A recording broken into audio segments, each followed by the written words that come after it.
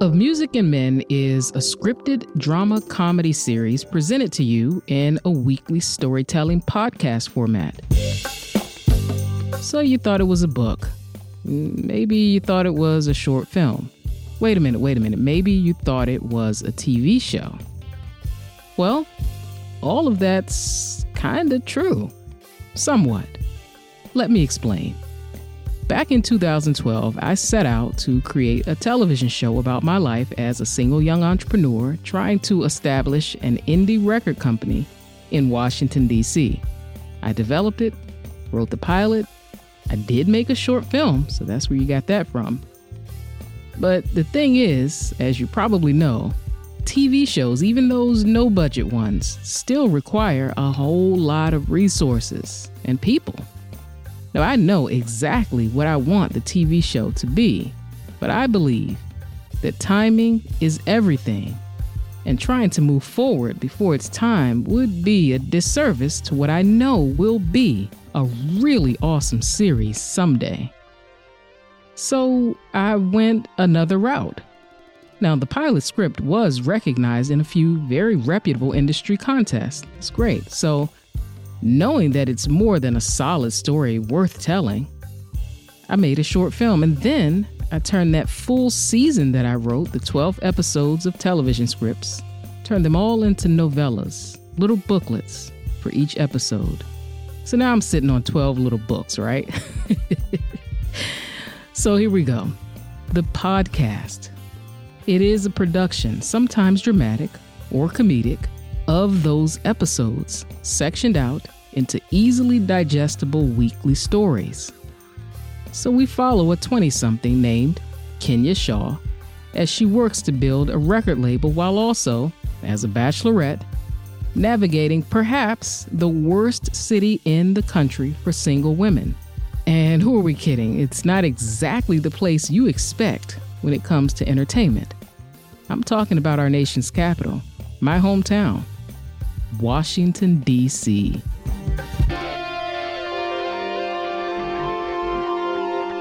So here's a little peek into episode 1.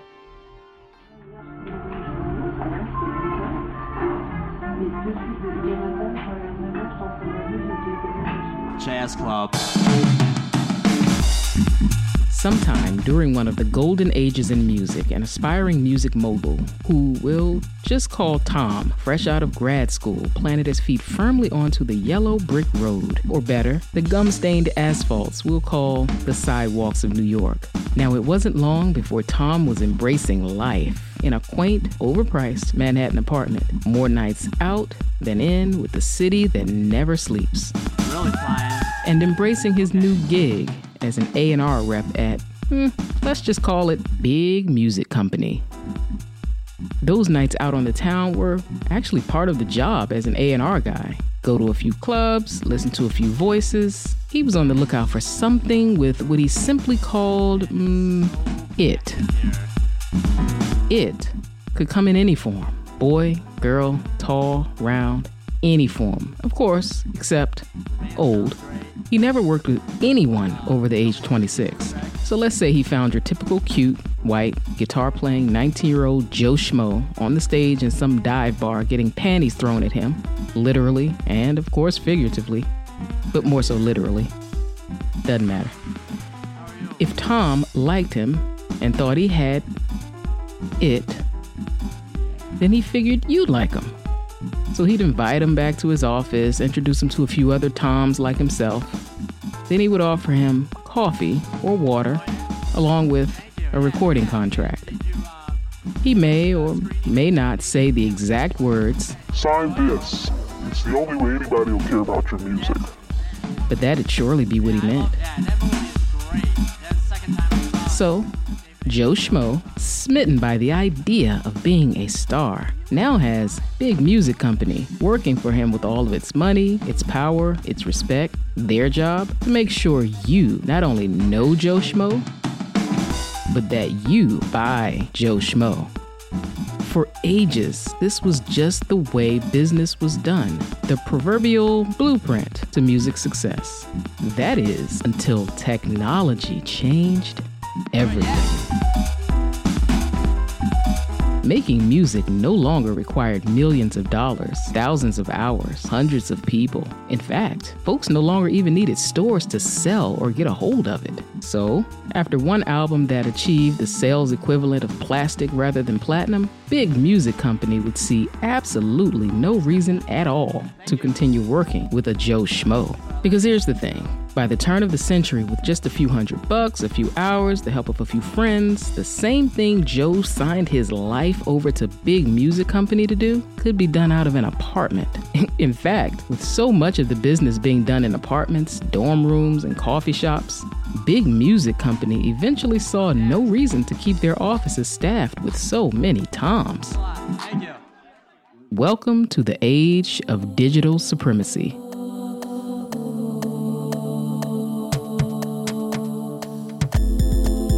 Where vinyl records are more popular than ever, yet record stores are mere folkloric myth.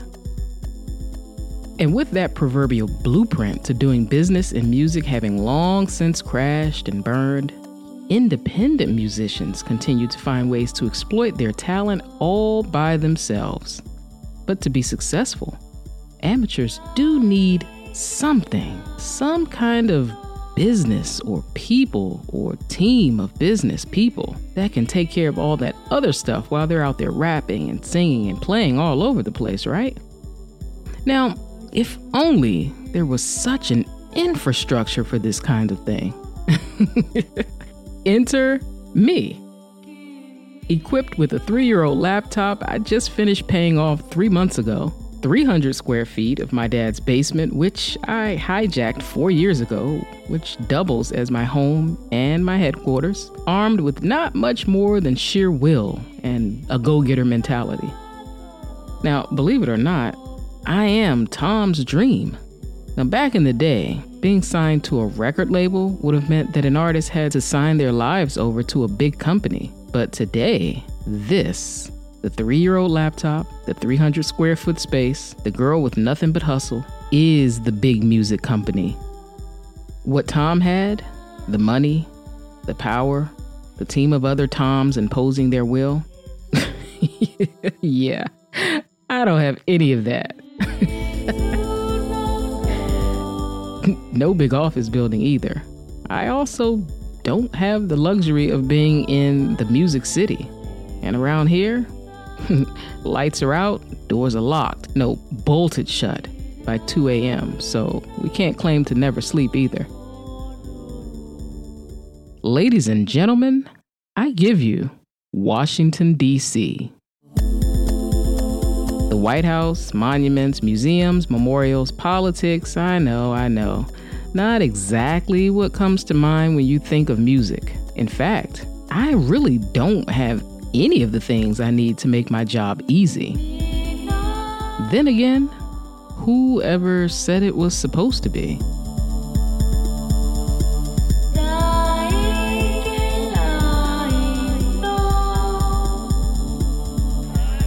Because here's the thing. I'm a 27-year-old kid from D.C. with no siblings who dropped out of college after just 2 semesters, so not exactly the subject of bragging for my parents. I don't have a degree. I don't have any money. I don't have a lot of connections. I don't have a team of people working with me in order to make my company or me successful. And depending on who you ask, I'm dealing with the wrong artists if I expect to see some success in this music business. Not to even mention, I'm probably in the wrong town for this kind of thing anyway. So I don't have a whole lot going for me. But what I do have is exactly what it takes to be great.